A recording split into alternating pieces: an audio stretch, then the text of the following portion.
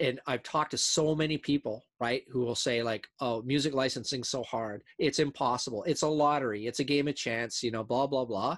It's like you go to Sync Songwriter on our website and go under testimonials. It's not just a bunch of people saying, we love your course. There's actual real results. There's a bunch of videos of real students getting real sync results over and over and over again. It's easy to get lost in today's music industry with constantly changing technology and where anyone with a computer can release their own music. But I'm going to share with you why this is the best time to be an independent musician, and it's only getting better. If you have high quality music, but you just don't know the best way to promote yourself so that you can reach the right people and generate a sustainable income with your music, we're going to show you the best strategies that we're using right now to reach millions of new listeners every month without spending 10 hours a day on social media. We're creating a revolution in today's music industry, and this is your invitation to join me. I'm your host, Michael Walker. So I'm here today with Chris SD, a friend of mine, and he runs a business called Sync Songwriter that helps artists to get their music, to get it licensed to TV, film, video games, small businesses. And Chris is amazing. He's an award-winning music producer. He was Engineer of the Year in 2012. He's helped record 5 Juno award-winning albums. And Juno Awards are basically Grammys for Canadians. And so he's a total badass in terms of the production. And he's been licensed on ABC, NBC, Fox, Hulu, more than I could count. We could spend the next hour just talking about all the different placements you've gotten. But I think it's going to be really valuable talking with him to kind of help you if you feel like you're at the point where your music is ready to be licensed to TV, film, and some of these other placements. Then he has a pretty amazing 5-step system to allow you to do that. So Chris, thanks so much for taking the time to be here today. Hey, Mike, thanks so much. And, like I may have said this before, but like you can be my agent anytime. Whenever I'm feeling bad, I'll just keep you on a speed dial and I can just dial you up and you can tell me how awesome I'm doing. Yeah, dude. What's great is like, this is recorded right now. So we can just take a clip of this interview and just, you wake up in the morning. It can be your alarm clock. Be my alarm clock every morning. Yeah. And then like affirmations when you go to sleep. So you can just have it playing on repeat just over and over and over again. I like it. At this point, we've had multiple conversations. We actually went on a mastermind together on your sailboat. So we like went to Catalina and it was incredible. So, we know each other really well, but could you give like a quick introduction of who you are and kind of how you got started on this path of music licensing? Yeah, of course. So essentially, when I was a music producer in Canada and I was having success, I was working with some bigger artists in Canada. And then I was also working with indie artists at the same time. I had both going on at the same time. And when the indie artists would come into the studio, it was always a question of like budget and time and, how are we going to make a great record with a little amount of money and all of that. The big stars would come in and they'd have like all this cash and managers and agents and everything like that. And the indie artists were always like struggling to make the ends meet. It was one of these fancy big studios with Neve boards and U47s, U67s, lots of fancy gear.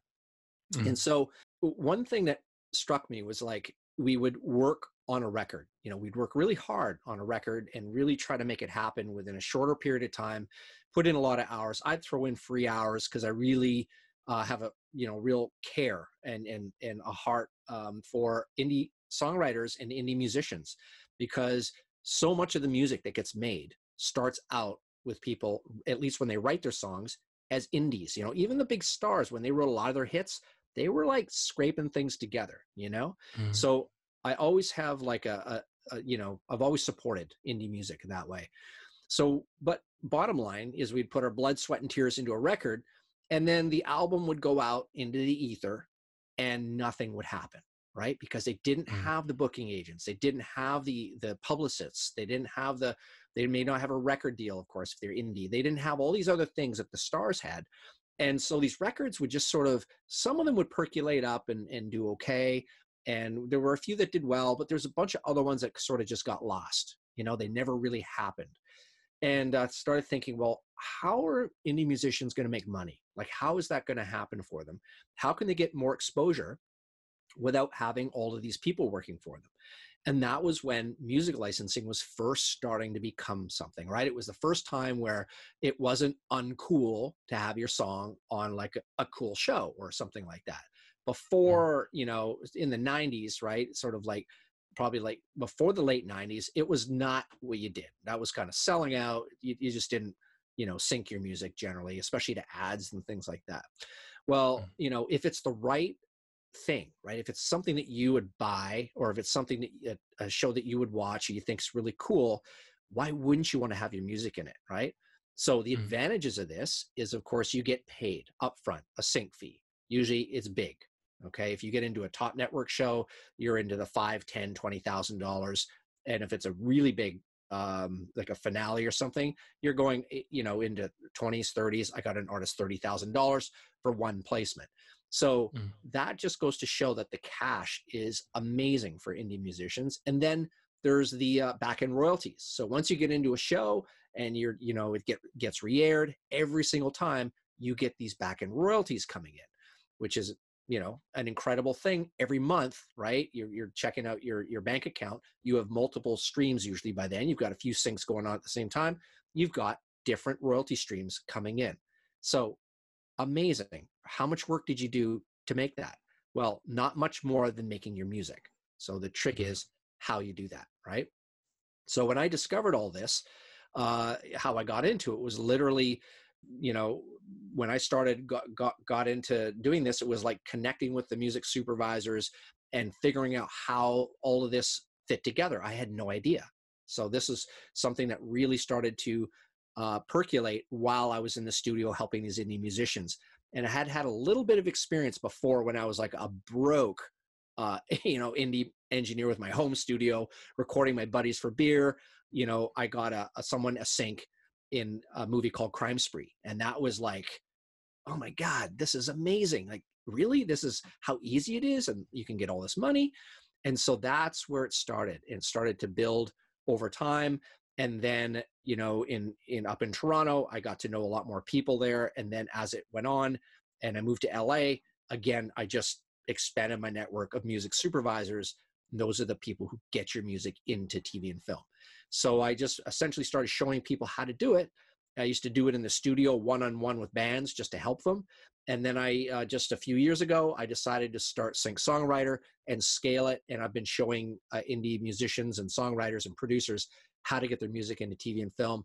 And the success stories are amazing. So it's been really, really, really like not only heartwarming, but like, you know, awesome for the company to say, hey, check out how much success you can get by just being an indie songwriter living anywhere. You don't have to live in LA. You don't have to live in New York or Paris or Berlin or wherever your center is, wherever you live.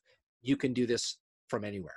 So that's the nutshell. So, dude, amazing. So it sounds like what you're saying is that for you, like licensing kind of came into the picture for a lot of musicians. And I hear this all the time too, because, you know, it's just the state of things is that it can be really challenging to make an income as a musician, especially an independent artist who you're just getting started out. And it sounds like what you're saying is that licensing can be an amazing, you know, stream of income that doesn't necessarily require a lot of additional investment because, you know, you've already recorded the songs anyways. So now you're sitting on this, you know, essentially this diamond inside of you. They might not even realize that you had this opportunity. It's just a matter of taking those songs and getting them placed onto the shows. Yeah, totally. Yeah. So I'm on a sailboat right now, right? I'm sitting on a sailboat and I'm in a marina and we take our sailboat out when we sail with it. So when we're on the boat, it's not as nice as living in an apartment even, right? So there's some compromises that you have to make in a sailboat. It's a big sailboat. I like it. You know, it's got the deck and I can go in the cockpit and all this other stuff. Take my dinghy over to Trader Joe's and shop. That's fun, right? But really when it comes down to the lifestyle, the boat really shines when it's out. When you go to Catalina, like when we sail to Catalina, when we actually take it somewhere, we're going to go to Mexico and Hawaii with it and the Pacific Northwest and all this other stuff. That's where it starts to shine. I already own the boat. So by the boat sitting in a marina, it's like your songs sitting, not doing anything, right? You might put it up on SoundCloud. You might put it up in social. You might do a few things with it, you know, friends and family. You got a few fans, and then it just sort of fades away. You got to record something new, right? You put all this effort into it. So you already own the songs. The songwriting is, even from a production point of view, is like probably 85% of the way there, right? If you listen to, let's use a really old, easy to understand archetype. You listen to Strawberry Fields, let's say, right? So if you I love that listen song. to on the demo, right? You listen on the demo version that they put out. I can't remember when they put that out, the box set that they had. It's a nice song, right? It's a nice song. If somebody played that for you and you could remove the part of your brain that knows that song and why it's famous, you would think that's a really nice song. You know, if somebody played it around a campfire. But when you hear it with everything in the mix, the production seems to be the most important part, right? Suddenly it blossoms and it's this amazing song with all the production. Mm. That production would not be able to hang itself off the branches, like that's the fruit hanging off the branches of the tree, if it wasn't for the great song. So it is so important to have a great song, and then the production enhances and amplifies it. And sometimes it seems like it has a bigger effect on it, but it's having that asset. Your songs are worth more than a lot of people's cars, potentially, but you have to use it. You have to know what to do with it. Just like the boat sitting in a marina, there's a ton of boats in here that don't go anywhere. People just come down and they hang out and they have their lunch on it and show their friends, but they never enjoy the boat for what it's meant for. Just like your songs. If you can take your songs and do a trip plan, learn how to sail your songs, you know, learn how to do something with them, the world opens up for you. You're going to go to these amazing places with your songs.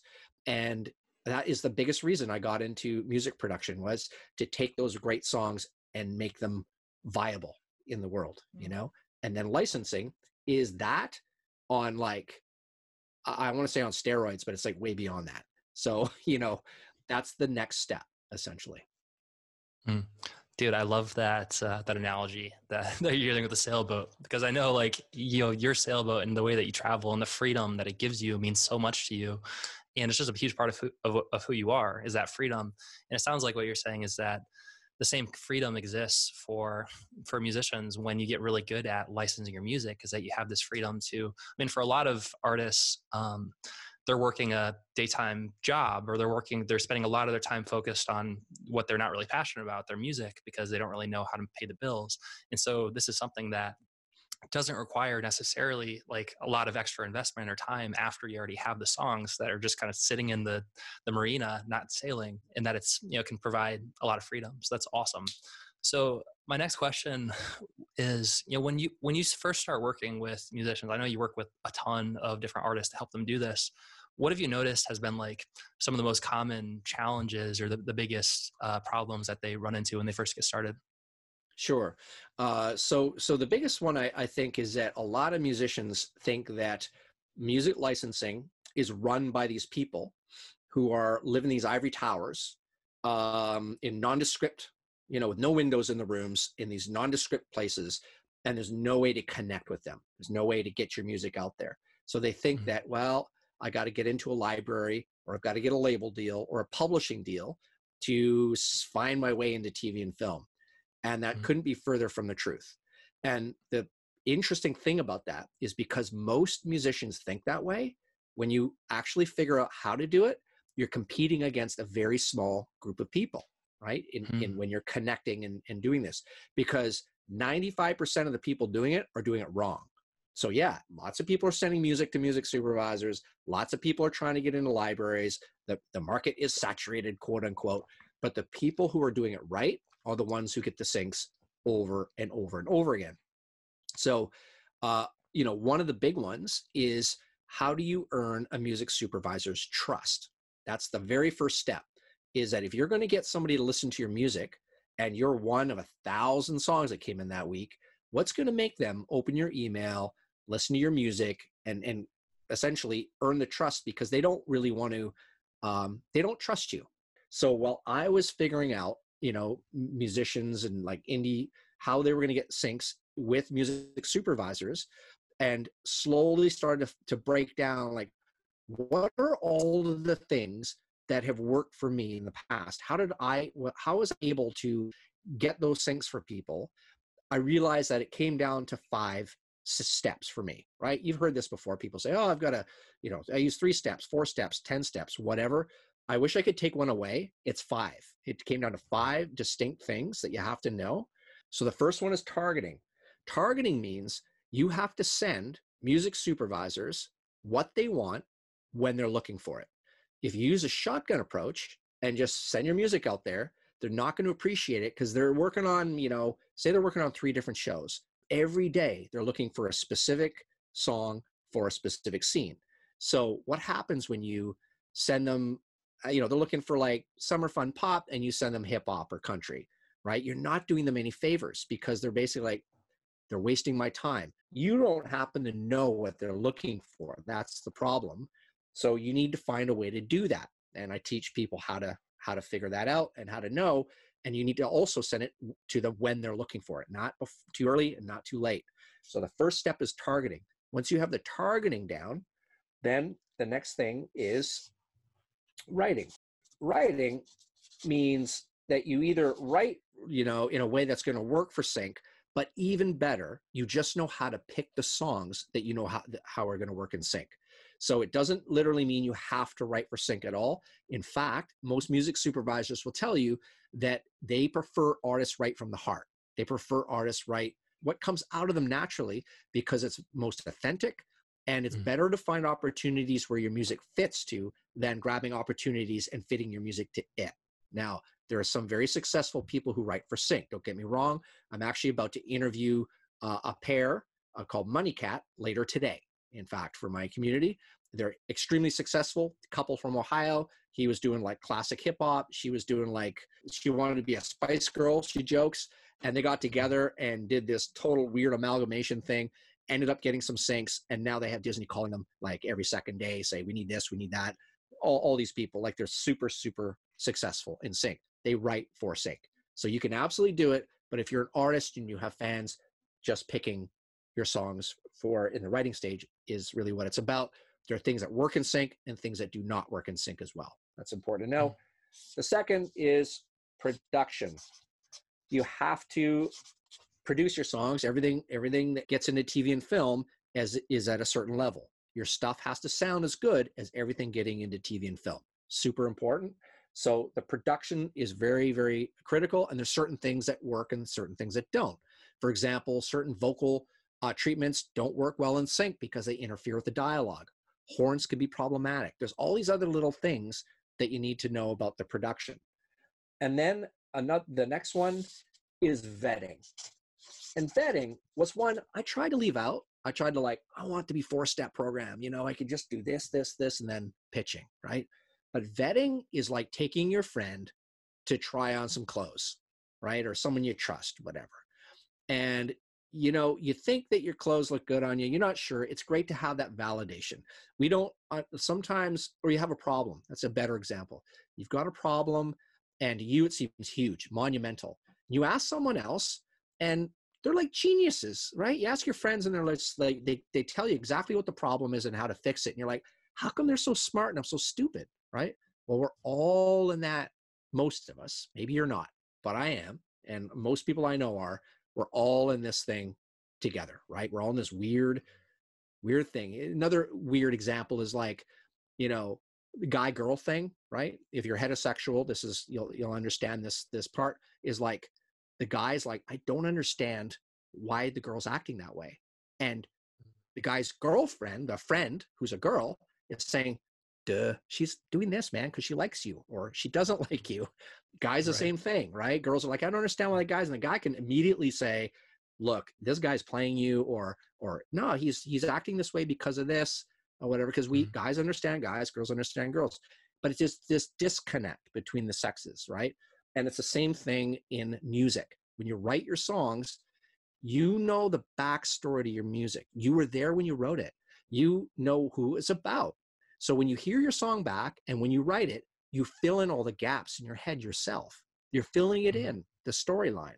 Other people don't know that. So you, as a songwriter or as a composer or instrumentalist or whatever, you have to be great at translating. Part of your job is to translate what you're trying to say to the listener who's never heard it before. So that's so critical. And the way to get that is vetting. Now, I didn't invent vetting. I just borrowed it from like movie studios, do it all the time with focus groups, surveys. People send surveys out all the time to figure out if a product's going to work. There's all kinds of, people just go and reach out and ask the market, what do you guys want? I literally took that, shoehorned it into this, works like a freaking charm. It's awesome. And then last but not least is pitching. Now, in order to pitch properly, you have to sound like these people sound. You have to know what they know. You have to use the same lingo, approach the music supervisors in the same way. You have to develop relationships with them in the same way over time. Now, somebody might say, well, Chris, then it's all about who you know. It is not about who you know. It's about following these 5 steps so you look like a pro, because a new label that comes along and starts to pitch to the music supervisors, the supervisors don't know who they are. They just know how to pitch to them. They're just like, hey, we're a new label, don't know you, but we saw this opportunity. They know how to pitch. Music supervisor goes, okay, you're going to be on my good list, right? They're going to put a little check mark beside them and they'll be on the go-to list. You want to be able to relate to them and talk to them that way. Another question might be like, well, I mean, there's so many musicians and they're all trying to get their music into TV and film. Well, the example I like to use is like, think about, what are your odds of going to the moon, right? So there's 7.5 billion people on Earth right now, right around there. And so you could say my odds are about 1 in 7.5 billion. And so if you're a farmer in Nebraska, then maybe you're right. That very well could be. You live on maybe an island somewhere in a village in French Polynesia. That could be about that, right? Well, what if you're an astronaut that got trained by NASA? What are your odds now of going to the moon? Way different. So that's what it's all about. It's about competing with a lower level of a lower group of people and being at the top so that they trust you. It's a whole different scenario up there. And that's why you see indie musicians getting success over and over and over again. It's not magic. They're doing, either they're students of mine who followed this, or they're doing some version of what I just described to you. But that is how it happens. And so that's the nutshell, Mike, about sort of like earning the trust of music supervisors and getting your music into TV and film, in a rudimentary way within a short interview here. So. Hey, it's Jared here, co-producer of the Modern Musician Podcast. Thanks once again for tuning in to this episode. If you're listening to this right when it comes out, we have something really exciting to announce. We've just launched Music Mentor. If you're looking for mentorship and advice from industry experts, then Music Mentor is going to be so valuable for you. It's a community of mentors, driven musicians, and all the tools and resources you need to take your career to the next level. So take advantage of this. Go to the link in the show notes and see what it's all about. Now back to the podcast. So just kind of recap, it sounds like what you're saying, and this makes a lot of sense just in terms of the way that relationships work in general and the way that we connect with other people. It sounds like the people that they've built these mechanisms, they've built these triggers where as humans, we do a lot of things subconsciously, we develop trust subconsciously over time. And so after a certain point, it becomes easier to lean back and to just kind of go with the flow.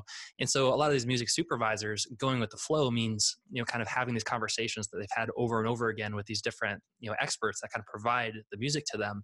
And so if you learn how they like to be spoken to and you can kind of slip in, you can be professional, then you can trigger the exact same kind of thing. So it's just subconsciously, they understand what you're saying and they go with you. And it kind of reminds me of this analogy of the way that our brains work in terms of they're like synapses, right? Like what you just described sorry, I'm going to geek out here for a little bit because I think this is interesting, but it's kind of like synapses in your brain, how they trigger at a certain point. So it's like the electrical, it goes and like the light, it's kind of like lightning in a sense. And the way that our brains work is that if we think the same thoughts over and over again, it's sort of like going down a hill of like going sledding. And the more you go down the hill, the more it kind of drives this groove in the path. And so you kind of keep going down. If you think the same thoughts, you can really kind of dig yourself into these grooves.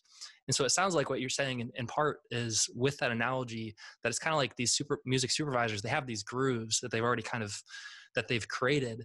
And so in order to most effectively deliver your songs to them, it's good to kind of figure out where are those grooves, how are they created, so you can kind of slide down and connect with them best. Yeah, that's a great analogy. In fact, yeah. I mean, I think we're all very well. There's this thing, just to geek out a little further. We have this thing within us called automation, right, in our biology.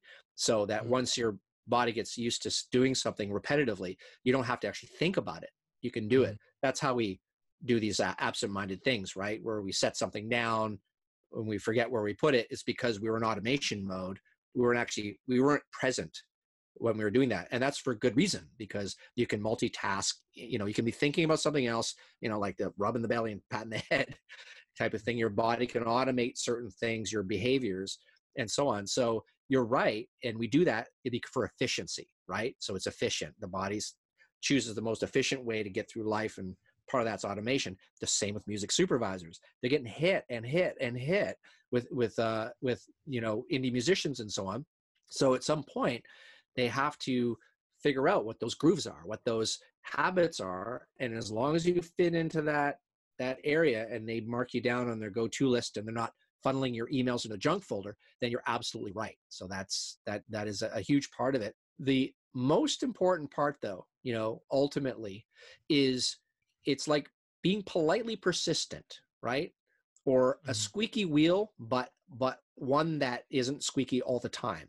And there's a delicate sort of balance with that. And we all inherently know that, right? It's not like going to job interview after job interview after job interview. It should never feel like that. It should never feel like as impersonal as that. It's not like there's this mathematical structure, or that, when I show people how to do this, it's not like, do it this way, this way, this way, this way.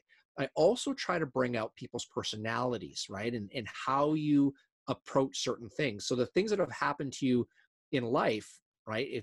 A lot of it comes down to how you yourself did it and how people appreciated you for you. I don't know if that makes sense, but it's like not what you're saying all the time. It's how you're saying what you're saying.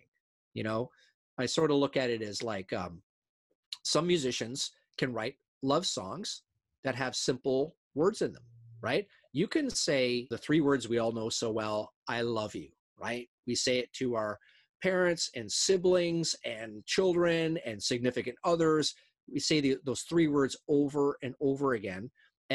But we don't always say them, of course, right? They're such important words. Now, it's not about what you're saying at that point, right? Sure, you can say, I love you to somebody, and it means something completely different than I love you to someone else.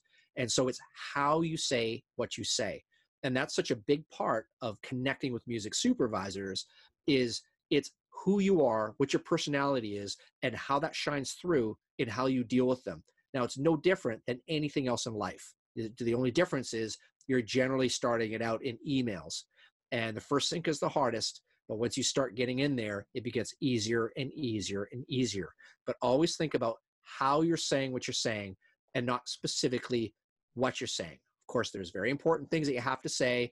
And I show people through email templates and when to follow up and all this stuff that's really important, what to put in the email, what not to put in.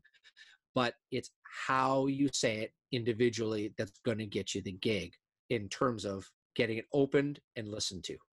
And the last thing on that is a lot of people that don't hear back, music supervisors don't typically ever respond or give feedback to anything. They're way too busy. It's the norm not to hear back. So a lot of people and students I've had later found out through the music supervisor was like, oh yeah, we almost used these 4 of your songs separately last year. They were up actually at the actual spotting session when we were in there with the director and the producer and we were trying your music out, and that one didn't make the cut that time and that one didn't make the cut that time. but just to have your music in a spotting session is amazing. It means you're that close to getting placed, right? And it's just a matter of time. Awesome. So it sounds like what you're saying is that when it comes to like pitching your music to supervisors, it's probably also comes into play a lot when it comes to like writing your music, because you talked about how music supervisors, they usually prefer to have a song that speaks from the heart, that feels authentic, that's real. And what you're talking about is so important in terms of, you know, your music as a whole, and the way that you write songs, like it expresses who you are, and it's more important that it's honest and that's real, and that comes through in your communication as well. There are things that, you know, are good rules of thumbs and good things like don't say this, and you know, you provide those, you kind of give people a template, but ultimately things would get really, really boring if everyone said the exact same thing, the exact same time. Like it would just, you know, like it wouldn't work, because it would just come across like a cookie cutter type of thing. And so ultimately it's good to have guidelines. It's good to have mentorship to show you, you know, what to say and what not to say. But ultimately it also comes across with how you say it, and that you're being congruent and that you're being authentic with yourself. Absolutely. Yep. You nailed it. Let's wrap things up here pretty soon, because this is awesome, and we're coming up to the end of the interview. But so specifically, when you talked about that step 4 vetting, what exactly does that mean, and how would you recommend that someone goes about getting their songs vetted? So essentially, vetting means that, you know, as I was describing earlier, it's really about getting other people's opinions on your music. So you need to have a little bit of a thick skin with that, and to figure out how that's going to work. But essentially what it comes down to is that when you're vetting your music, you're not asking people if they like your song. That's not the point. You're trying to find out where your music fits, like what opportunities it's going to be good for. So you're going to want to find out, you know, who you sound like, for example. You know, that's a great question. Who do I remind you of? You know, in terms of a production, there's a number of questions, important questions that I teach people to get a data set to figure something out about their music. And another one would be like production, you know, like focusing on what is it about the song that stands out most to you, because some productions like a lot of percussion, some productions focus on vocals, some productions focus on different elements, right? So there's specific questions in that you're going to ask your listening group. You're going to set up your own listening group and ask them those particular questions. And you're going to get these things that sound amazing just for fun. I actually did it one time in one of my classes. I just threw in one of my songs, and I got all of this feedback from people who nailed one particular thing about my song that I had never even considered. And it was huge. It was like, I mean, even if you feel a little bit offended by it, because, you know, artistic sensibility, it's medicine, man. It's like you just get it and you fix it, or if you want to. Now, you never take the outlier opinions. You have to look for the pattern within your group. So your group has to be big enough where you can do that. So vetting is extremely powerful to hone the tip of your arrow to hit the bullseye in sync.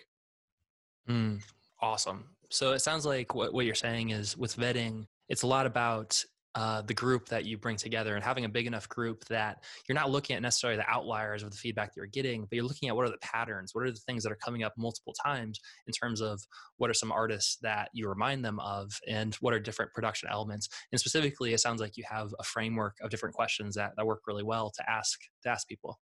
Totally. Because the questions lead you down to what the thing that you need to know is, right?